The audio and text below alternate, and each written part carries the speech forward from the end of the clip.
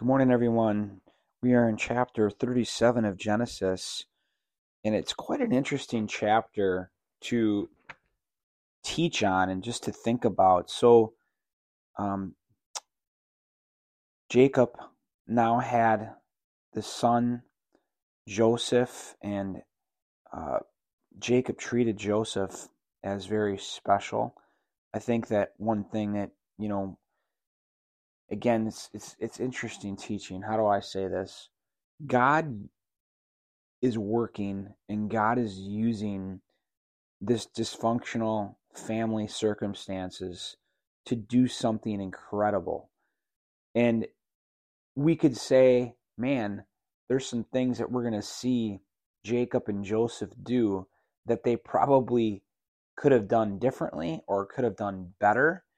And yet, even amidst what you could perceive and probably even say they did wrong, God is working through that, above and beyond that, to accomplish his aim.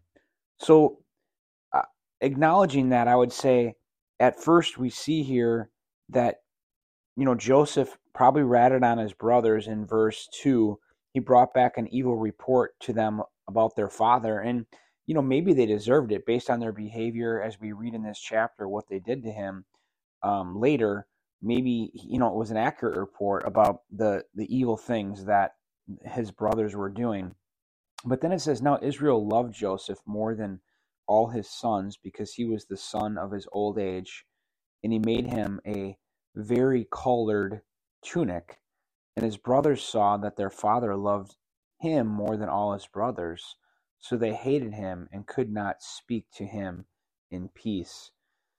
And I'd like to say, looking at this, hey, Jacob should have been more even keeled in his affection towards his sons and not favored one and given one a special coat.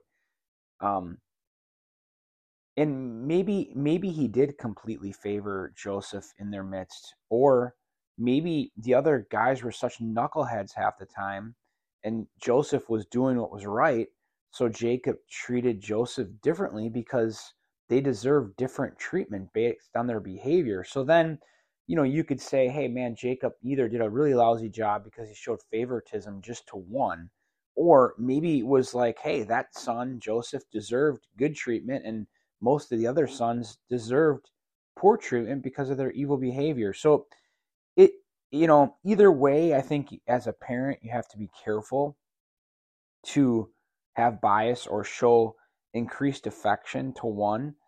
That can be not good, right? But at the same time, if your children are behaving in completely different ways, there's obviously going to be different treatment. So it can be kind of complicated, yet it seems like giving him the multicolored tunic and all that, he wasn't maybe being as careful as he could be in showing equal treatment to his sons. So then, to make matters worse, I guess you could say, Joseph had a dream about one day his brothers bowing down to him, and a couple of consecutive dreams about his someday future,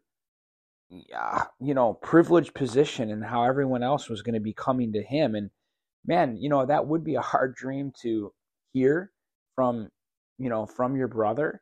And even Jacob himself, when he hears it, he his father rebuked him and said, "What is this dream that you have had?" Verse 10, "Shall I and your mother and your brothers really come to bow ourselves down before you to the ground?" I mean, it sounded kind of ridiculous what he was saying. And his brothers were jealous of him, which that had already occurred. But his father, and this is interesting, Jacob, kept the saying in mind. It's almost as though Jacob deep down somewhere thought maybe there's some truth to this, to this story that Joseph is telling. And, here again, we have, okay, God gave this dream to Joseph, and it wasn't going to be a dream that likely the family was going to perceive well. So maybe Joseph could have kept it to himself. I guess that would be an option, instead of creating more division or drama in the family. And you'd like to think, well, Joseph, you've kind of been privileged and received this love and received these dreams. Maybe you could be really humble about it, about what's happening, so that you don't make matters worse. That could be something you could say.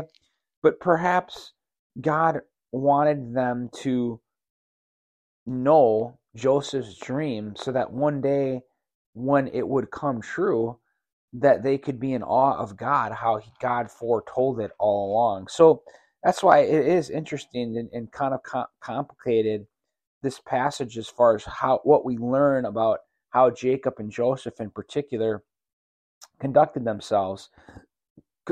Excuse me, because in the end, God's gonna have His way, and it's really quite a beautiful story. For those who don't know, through this, what happens next, the brothers are gonna try to get rid of Joseph, maybe kill him, but then they end up selling him into slavery, and eventually Joseph ends up in Egypt. And what a betrayal, right, by his brothers. I mean, wow, what they did to him. And then they come back and lie to Jacob that Joseph must have been ravaged by some wild beast. I mean, just an incredible story about brothers treating their brother Joseph in this way. And Jacob is just distraught and losing his son.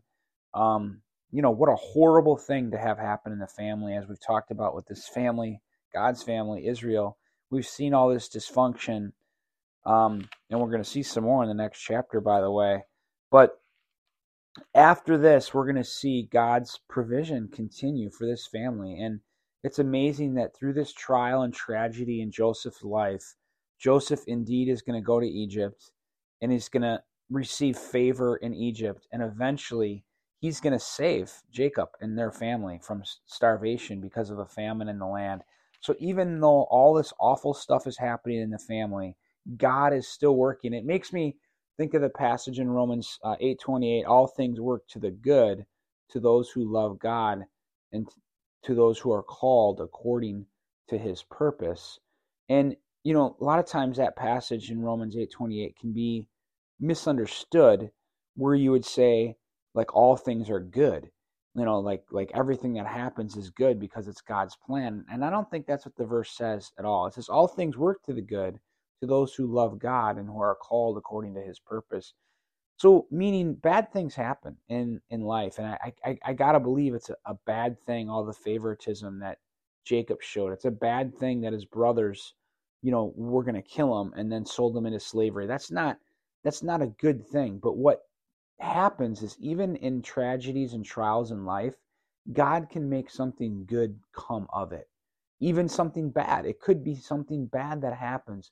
But when we love God and we're called according to His purpose, God can still use something even bad, and He can use it for good in our lives. And this one in particular is used for an abundance of good. It's amazing how God works through the dysfunction to make something incredible happen, which is really the saving of the nation of Israel from starvation, and ultimately multiplying them in Egypt, multiplying them just as the goal was from the beginning. So this next set of chapters regarding Joseph's life is really an incredible story, very enjoyable to take in and read, and I hope you enjoy taking it in with us. God bless you all.